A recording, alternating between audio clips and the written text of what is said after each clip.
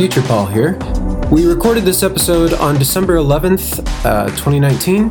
For our first interview, the audio is astounding. That said, I found my personal interview skills to be lacking. The reason I usually write these episodes ahead of time is that I adore filling the space between every word with ums and ahs and you knows, and that can get pretty annoying. I've edited out the worst of it, but be aware that this is an area where I'd like to improve. That said, I love this interview.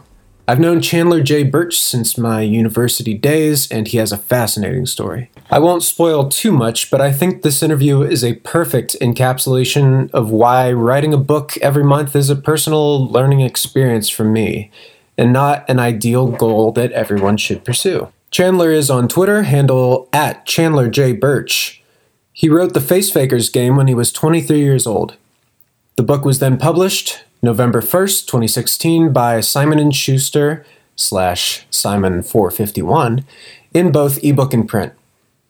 The book is a picaresque fantasy about a clever young beggar who bargains his way into an apprenticeship with a company of thieving magicians and uses his newfound skills in a vendetta against a ruthless crime lord.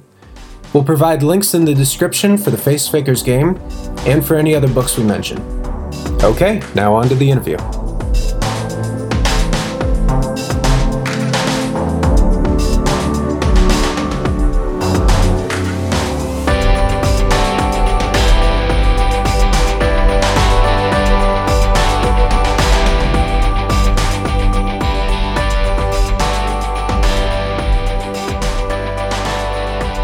Welcome to Author's Dozen, Chandler Birch. How you doing, man? Dude, I'm awesome. That's so good. Yeah, can't complain. What if you had to complain, what would you be complaining about right now? Where are you located? Yeah, if I had to complain, it would be that my heroes are dead, my enemies are in power, and yes, so that sucks. Oh man! But that's another topic for another podcast. All good. Yeah, I'll be starting up my political podcast shortly. Whenever people ask for it, perfect. Which is never. I'm sure. Yeah. You know what? I am excited to finally fulfill my genetic destiny as a basic white bro. Yes. To finally be on a podcast, but I will admit, I don't feel that the world needs more basic white bros talking politics. Seems like we would be more noise than signal. But anyway, so yeah, I'm a writer living out in Colorado, working as a copy editor for a really cool company, and trying to do creative side hustles with whatever free time that I have. I'm married for 5 years, and we've got our first kid coming in middle of February. Dang, congrats. Yeah, we're super stoked. And obviously like a little bit terrified because that's kids are easy. Yes, famously kids are the easiest thing that you do, right? So yeah, we're pretty stoked and trying to get prepared, and just it's difficult to prepare for a thing that literally can't be prepared for, a thing that is like nothing else that you have ever experienced in your life. Mm-hmm. But we're super excited. Dude, that's awesome. Thank you for introducing yourself. So you mentioned the copy editing job. So what's sort of your experience and path as a writer, just to introduce people to you? Sure. So my backstory, as it were, is that I grew up pretty socially awkward and deeply, deeply unathletic in Colorado. And so I preferred indoor pursuits, among them video games and writing. Wrote several really, really bad starts to books. One truly terrible full book before I graduated high school. And when I was in about junior high, my dad heard about a college writing program that was out in Indiana, and knew that the instructor for this writing program would be coming to a writers' conference in Colorado Springs. And so he took me to lunch with this guy.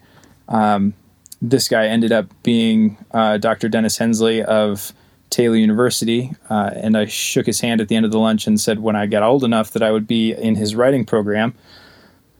I followed through on that promise, went to Taylor University as soon as I could. Taylor University, your listeners will not know, but you, Paul, will know since we were in school together. Correct. Yes. Taylor University is a small college in Indiana that is about an hour north of the middle of frickin' nowhere. There is a Walmart that is 35 minutes away. There's a McDonald's that is 20 minutes away. Those are the only signs of civilization. Everything else is corn. Oh man, my I had the pleasure of visiting a couple of I want to say like a year and a half ago, and they have installed a Chick-fil-A at the dead center of campus, and it is a I don't know. It's one of those things where like you don't need it, but you kind of need to know it's there. You know, it is deeply on brand, and it is important to have food options there. Yep. So yeah, I got there as quick as I could. The professional writing program at Taylor University under Dr. Hensley's leadership was very focused on trying to prepare you for life as a freelance writer. And to follow Dr. Hensley's particular career path. Your mileage may vary. I mean, Dr. Hensley made his particular career before the internet and also in a pretty narrow substream of publishing, specifically Christian devotional writing and newspaper work. Neither of which are super booming right now. You don't say. Turned out that the most valuable class professionally for me was the editing class with Linda Taylor, who is now in charge of the program after a scandal involving Dr. Hensley that I won't get into because I can't get into it without turning into an incandescent pillar of rage at that dude. Anyway. Linda Taylor taught me how to edit stuff, how to understand a style sheet and a style guide. And so now, 5 years out of college, every single job that I've had that hasn't been food service has been primarily copy editing work. Cool. So, so tell us a little bit about, aside from copy editing, what sort of genre writing do you like to play in, and what got you into that? Oh, man. So by a long, long way, my favorite type of writing is sci-fi fantasy because I'm an enormous geek. I've loved things like Digimon and Animorphs and just any number of just weird stuff since I could walk. Obviously, I was weaned on Narnia because I grew up in a Christian household, and so and read Tolkien's Lord of the Rings when I was way too young to comprehend it. To be totally honest, I'm really don't think that much of it stuck when I read it the first time. Yeah, I've just always exclusively been into the kind of stories that you can tell where people can maybe fly or move stuff with their brains or that is taking place not on Earth. Because, I don't know, I just never found myself particularly interested in those kinds of things. The opportunities to do different stuff with your world building or with your magic system or whatever else you might have was always a lot more engaging for me, which looking back on it now, I kind of feel was a failing. I really disregarded things like history classes, which it turns out would have been really valuable as a writer of any kind, or just as a human who wants to exist in a system that has existed since before you existed. It's valuable to know what's been going on since before you were here. Yeah, totally. So, so you eventually did get into fantasy for your first published novel. Could you tell us a little bit about that, just to introduce us to your foray into publishing? Yeah, absolutely. So that book is a trip. So in order to understand that, we need to go all the way back to probably about my junior year. My junior year, right around the end of the semester, I realized that I kind of had a come to Jesus moment where I thought, I've been calling myself a writer for a really long time, but I don't ever write things unless I'm told to. And maybe I should do that differently. Perhaps I should try another path. Because I had been a huge douchebag about I only write when I'm inspired, and I'm writing the good stuff, and the people who are writing every day are probably not writing the good stuff. They're just showing up. And right around then, it occurred to me that maybe I should try to treat it a little bit more like a job and a little bit less like just a divinely inspired packet of ideas that come to me irregularly and without any kind of prompting. So that summer I tried to write, I think like 500 or 1,000 words a week, which is a pretty small and manageable goal. Managed that. And then my senior year, for the first time ever, I tried out National Novel Writing Month, which I imagine all of your listeners are going to be familiar with. But just in case they're not, NaNoWriMo, as it's called, is in November. A bunch of people around the world on the internet promise to one another we're all going to write a 50,000 word book. Each of us together, we're going to hold each other accountable. That averages out to 1,667 words a day, which is a bunch. Depending on your typing speed or your creativity speed, that could be between an hour or two of dedicated work. I decided to make it a race between me and some other people in the program, which was very helpful because I'm deeply competitive. And I managed to finish the 50,000 word goal by November 25th of that year, and felt really proud of myself. That story was kind of the proto version of the book that would become The Face Fakers Game, which is my first and currently only published book. Which was it was a story idea that I had been kind of tinkering with on and off for a few years at that point. And I just wanted to do NaNoWriMo as basically as an excuse to just do more, to try to stretch myself and see what my limits were. Got to the end of that, felt very proud of myself for having done it, did finals. And then that following January or February, another person in the program posted in our Facebook group that Simon & Schuster was holding a contest for student-submitted novels. In order to submit to the contest, you needed 50 pages of sample writing and a summary of where that sample would be going.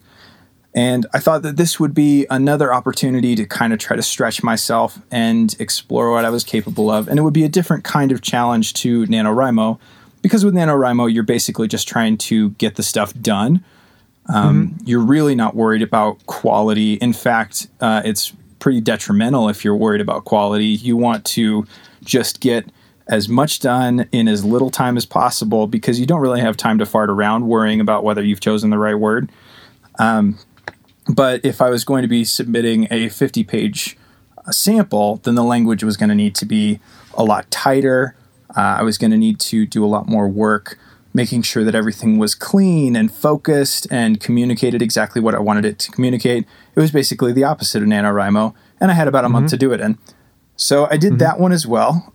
Basically, again, as just an exercise. I figured it was a really long shot that I would be getting into any kind of finalist position. It was basically just an excuse to try something new. So I did that between February and March.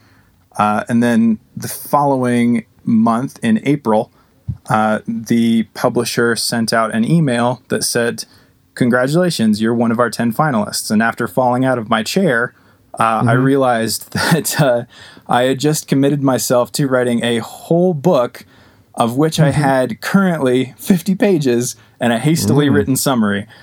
And I had about 5 months to do it in. And in those same 5 months, I needed to graduate college. I needed to attend my own wedding. I needed to find a job. I needed to move across the country.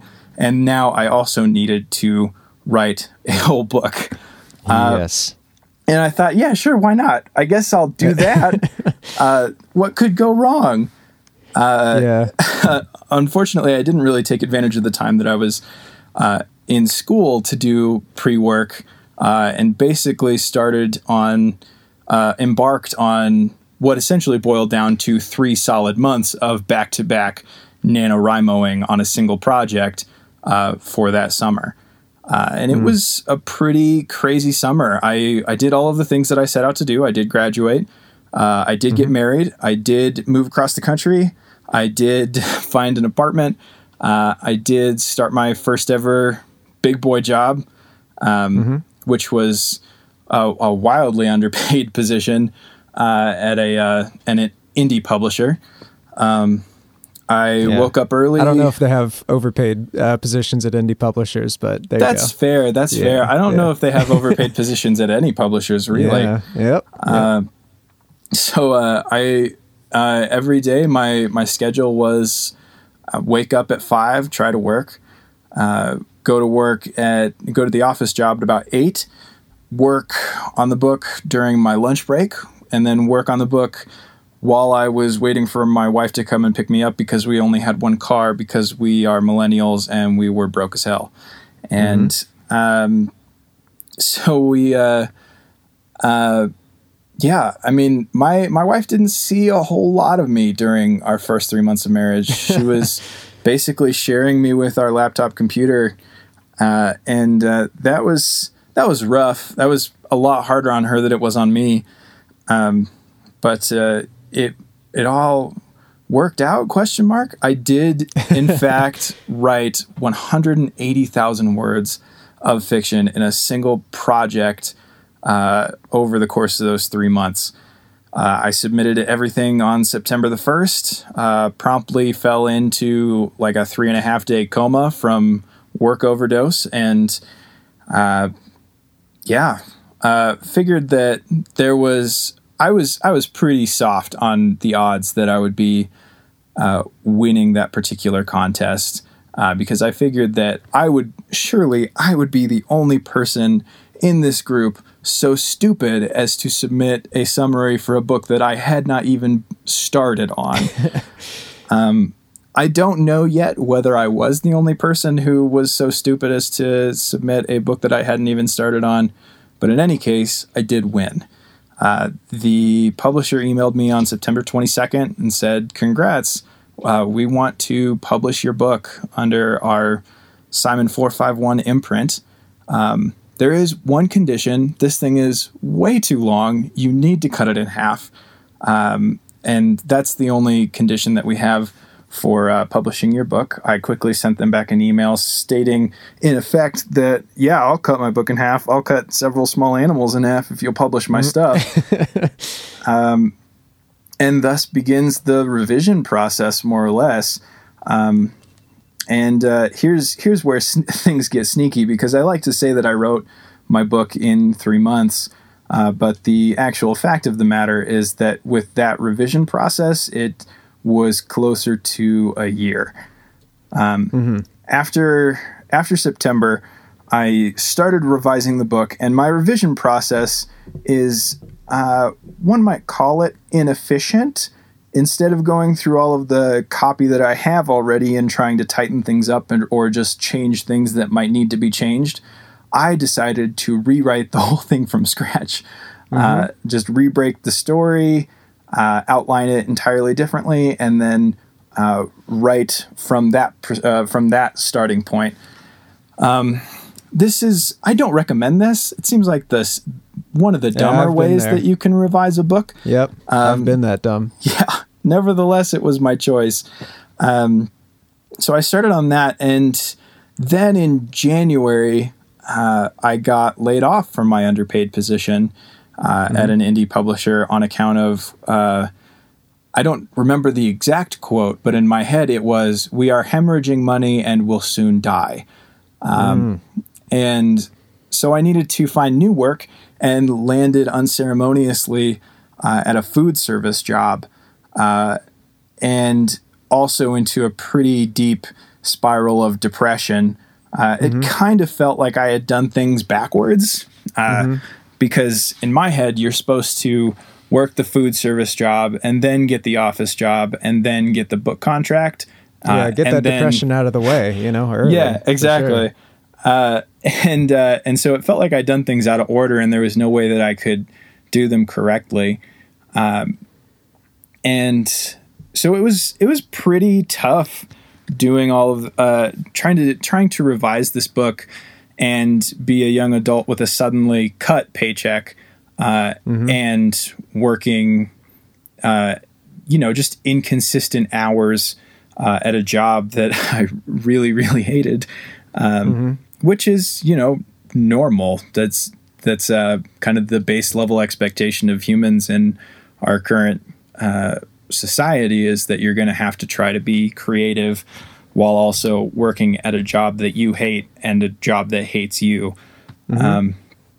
So that was rough. I did not get a whole lot of creative work done during that time.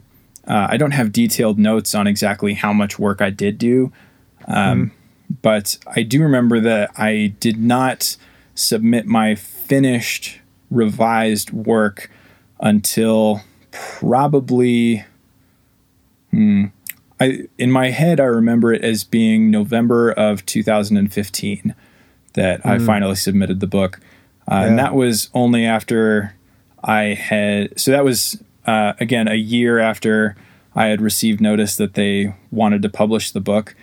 And I only ever actually managed to get that done after I had moved out of the dreary and punishing food service job into a job that I cared a little bit more about, and that was more steady, more reliable, felt safer, I guess. So, yeah, submitted the final project in November of 2015, and a little bit after that, my editor emailed me and said that she had passed around the manuscript around her office, and originally she'd passed around the manuscript around her office, and they liked it so much that they were compelled to make a change to my contract. Initially, the reward for winning the contest was that they would publish the book as an ebook under their Simon 451 imprint. But they liked it so much that they decided to print actual physical paper copies that would go in bookstores that could be held in human hands. Yeah, exactly. Could I pause and just maybe fill the listener in case they're lost with a few things? So Simon and Schuster, they're the big boys. They Indeed. One of the big five, as the major publishers are called. There is a that might be something people want to know. People might also want to know that it is verboten to submit for something that you haven't written yet. That's true. Manuscript wise, and that's the reason why, is because you will face unending torture in trying to catch up with the project that you promised to somebody. You were saying just the print copy. That's also pretty wild.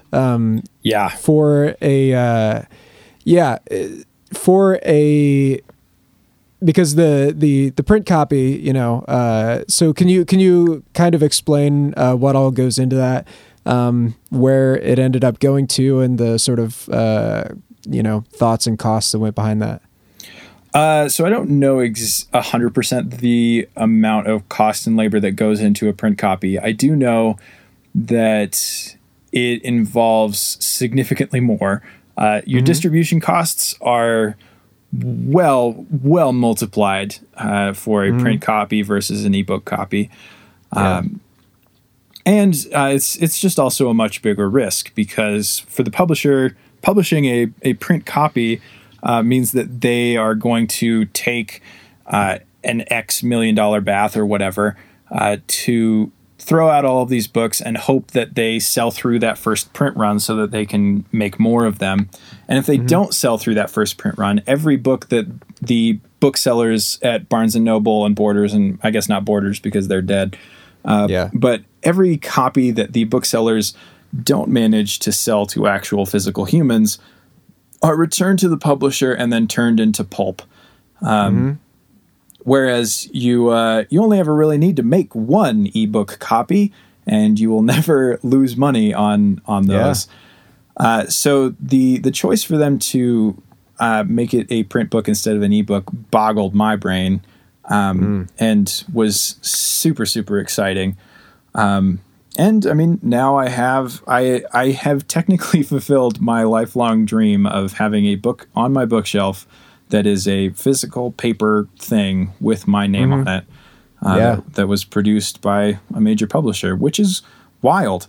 But I mean, one key component that my lifelong childhood dream left out is that writing as a gig is not super lucrative. So I feel pretty comfortable talking about my financial rewards for that book because I'll be honest, they're not a lot. My advance was $3,000, half paid when they took my submission, and the half paid when I submitted the final book.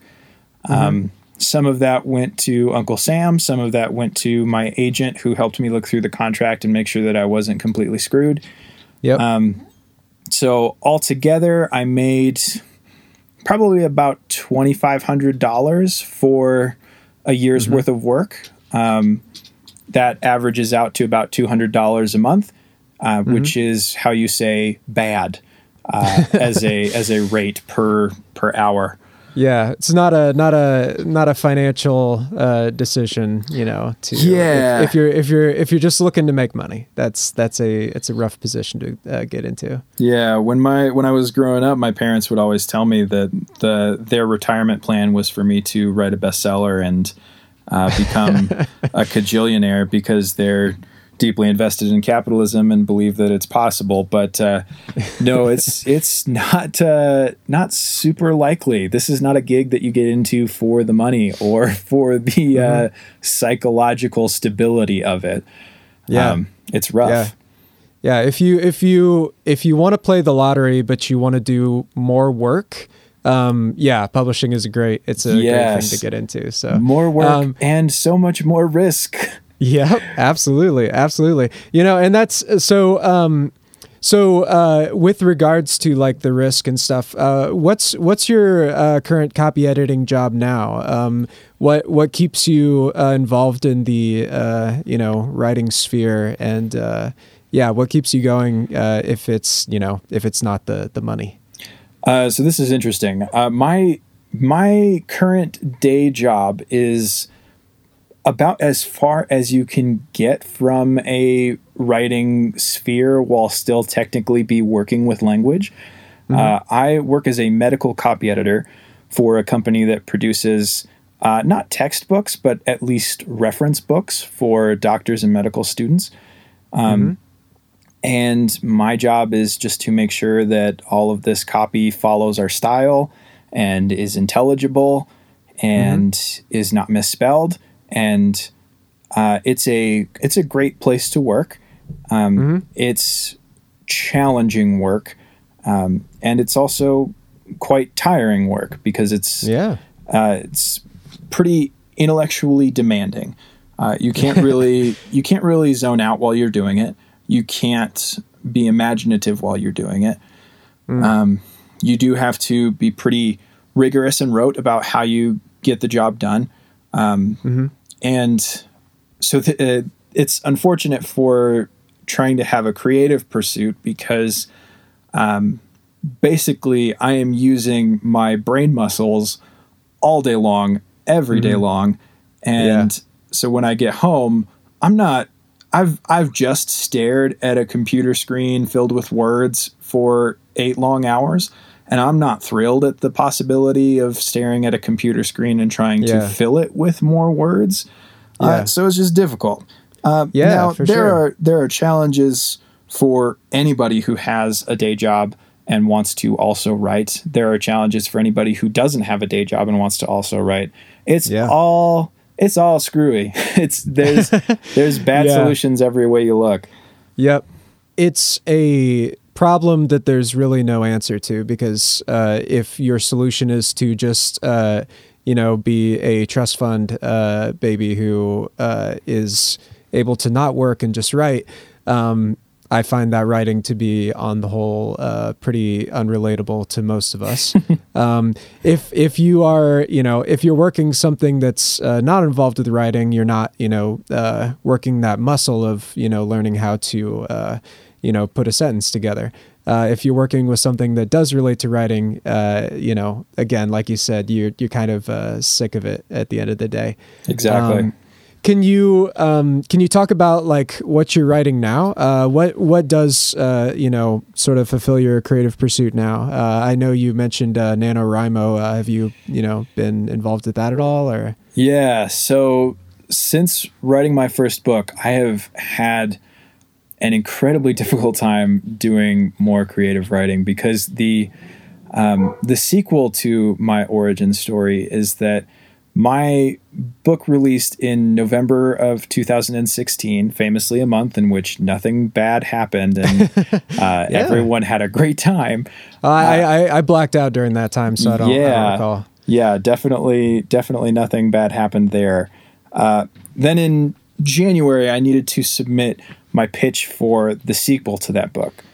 I was super excited to do it because the book that I had initially submitted, the incredibly long one, was awkwardly and it was trying to speak about a thing that was really deeply important to me.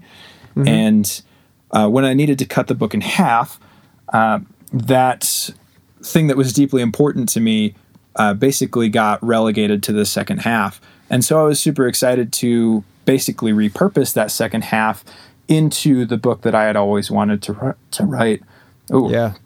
Whew, my voice just went clean out. Getting emotional. Apparently. I was really excited to finally write this book that I'd always wanted to write.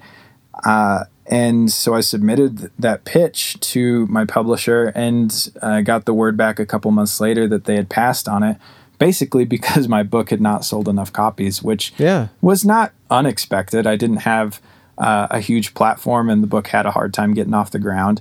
And I mean, some authors have talked about this, but releasing in November 2016 was not great for any books. Fiction especially was not kind. Yeah, it was rough for everybody, and I was on the lower end of that ladder, and so my book just didn't sell through a whole bunch of copies, and the publisher could not financially find a reason to pick up a sequel to it. I had the option in my contract to shop that sequel around to other publishers, but it seemed like a losing proposition to try to sell the sequel to a book that people had already passed on when this other new publisher wouldn't get the original first book. Seems like typically series have to come as a package deal. And so that one hit me hard. I was more stable, economically speaking, when they passed on that sequel, but that was another pretty significant depressive episode. And I mean, combined also with the things that happened in November 2016 and are still happening as just a cascade of things going wrong and people being hurt. It's been rough. That was, so in that time period, in addition to having my sequel passed on, I was starting to come to grips with the fact that my politics changed pretty dramatically over the course of 2015 and then cemented in 2016 because I grew up in a really conservative Christian household and then in 2015 started to have all of the things that I thought were certain break apart. And shortly after 2016 and after my book had released, I was coming to terms with the fact that I, as a white male writer, have a modicum of power, and using it thoughtlessly or using it without acknowledging how it can harm people is really dangerous. I had just seen in vivid detail all of the things that can go wrong when white people go about their day without considering how they can harm other people. And so since 2016, I've been trying to come to grips with that more fully and trying to understand what is my role as a person with this modicum of power. Is like, basically my question is, how do I write books that don't harm people? And how can I use my voice in a way that opposes oppressive power structures, and particularly in a way that exposes oppressive power structures? And it's hard. It feels like there's so much learning to be done, and I'm very nervous about trying to do creative work before I've done all of the learning that's necessary. Just because I'm so conscious now of what can go wrong when people behave inside of their privilege without thinking about the consequences for other people. So, that's huge. So my first month, once you get to listen to the podcast, you will find it to be extremely thematically resonant with what you've been saying. We have a I think that it's really awesome to hear you talk about something we don't often hear about as writers, which is there's a perception that everything is a step forwards, and I think it takes incredible courage to say, well, maybe my first step into success wasn't exactly what I want to be doing. So what's something that really you have found recently to be very difficult to write? So I've found that I really struggle to write people who are rude, which is interesting. I've put so much psychological work into making myself be likable and charming, because deep down, I am deeply, deeply socially anxious. And so I'm right now trying to work on a character who is not likable and who is kind of just a huge douchebag. And it's hard. It's really hard to know what a douchebag will do and say and think. So that is one that I really struggle with a lot. I also realized that I didn't even remotely appropriately answer your question earlier. I have tried to do NaNoWriMo since that last one, and have failed every single time I've tried it. Wow. I pretty consistently will have a great first week and then a terrible 3 weeks after that. It's not great. It's well, that's a privilege of mine. One thing that's kept me honest over the past couple of weeks is starting a podcast about how I'm doing it. And like you said before, having an accountability group, having people who you tell, hey, I'm going to do this. Will you walk alongside me and help, understand?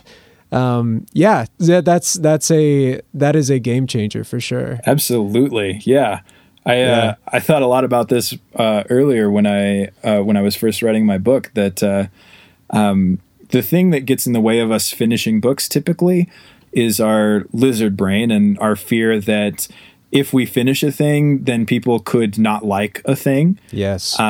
And so the lizard brain is terrified of finishing stuff, but it's even more terrified of you committing to a thing and then not following through on a thing, and people judging you for not following through on the thing. So you've done a good thing in trying to outsmart your lizard.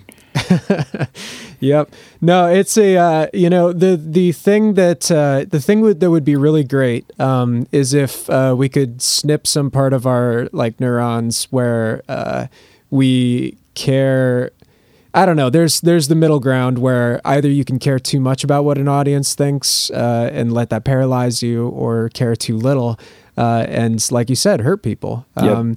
There's a distinct possibility that writing a book in a month, you're going to step on some toes and you're going to say some stuff that is strictly not correct. So what sort of encouragement would you give to someone who's, been on a similar sort of path, who's, like a lot of us, had a lot of training? I don't know if you mentioned your book is definitely worth bragging about. It's got a and I personally would love to see the sequel someday. We have a if y'all want to go online and check out the Face Fakers game, it is extremely highly rated on Goodreads and whatnot. So I would definitely recommend giving that a look. But could you sort of speak to most of us are in that middle ground right now of like having had some success with our creative endeavors, but also not exactly seeing everything handed to us on a silver platter, all at once. Is there any sort of encouragement you could give to all of us who are in the same, arena right now? Yeah. So I think the thing that I would most want to say to somebody who's in a similar position is that everybody takes the path at their own pace. And there's it's not actually a race, which is a sentence that it appalls me to say that out loud, because I so deeply want to be the top of the class and this high achieving person who gets all of the people in power to look at me and say, what a plucky, precocious kid. He's so smart, and he did it right, and he did it fast. But you can't do that. It's as much as I really enjoy using competition as a motivator for myself, it's just it's not super sustainable. I think it's really important to recognize that there are a lot of things that will get in your way as you try to do creative work, right? And some of those are internal to you, and some of those are external to you. Some of the external things that are going to get in your way is that capitalism actually does not like art. It is designed to suppress new ideas, because new ideas are not guaranteed to be profitable. And also, capitalism is designed, it works best when it has an army of drones who enter into the machine to do all of the basic work and then go home and consume work that other people have done, because they are too tired to do their own creative work and to be human on their own. You are literally in a system that is designed to make you tired and bland and dull and bored. And so that sucks. And and it's important to recognize that some of that is coming from outside of you. If you recognize the parts of it that are coming from outside of you, you can forgive yourself. You don't have to feel guilty for not always being on the hustle, because there's an enormous machine with gears pointed directly at your face trying to grind you into dust. And so it's important to acknowledge that. And it's also important to be kind to yourself as you're trying to do creative work. Sometimes you're not going to be able to do it because you're tired, or because you just need the energy that you have in order to pay your bills this month, or because you have a family and you would like to see them and you would like to be a person with them, and you need to give your time and your energy to that, because that also is a part of being human. And it's also, there's not a lot of value to be gained in beating yourself up for things like writer's block or not finishing things. Myself, I've found a lot more, oh man, it's so annoying that I'm saying productivity here after railing against capitalism. But I do find that I'm better able to do more and more creative work when I am trying to be kind to myself and generous to myself. When I can't figure out how to get a scene to work, that isn't necessarily because I'm dumb. It could be that my hindbrain, my sleeping mind or whatever, is trying to tell me that the scene is built on flawed foundations and I need to back up to where I felt confident in my choices. I don't need to be mad at myself for not writing every single day because sometimes I'm depressed. And being angry at yourself has never stopped you from being depressed. And there are so many reasons to not write, and it's important to recognize the ones that are forgivable, that are not your fault, or just ones that you can't fix by being angry at yourself. And I think that gives you a little bit more energy, and particularly a little bit more sustainable energy to try to keep on doing the creative work that you care about. Yeah, absolutely. That is so encouraging. I think there's a large part of the people who will be listening to this, want to do something and can't do it, and they blame themselves, and they think that, oh, this is a personality issue, or where people who are having success in things are often like gifted some sort of privilege or health or wealth or something else that just makes things easier. And so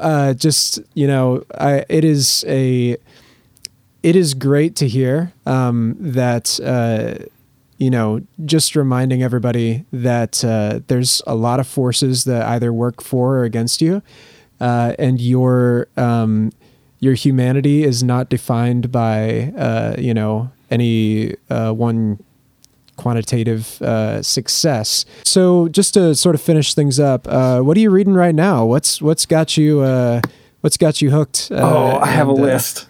A list. I'm so excited. Okay, so first of all, I loved Steel Crow Saga by Paul Kruger. He is at Not Like Freddy on Twitter. It is a book for everyone who loved Full Metal Alchemist and Avatar The Last Airbender growing up.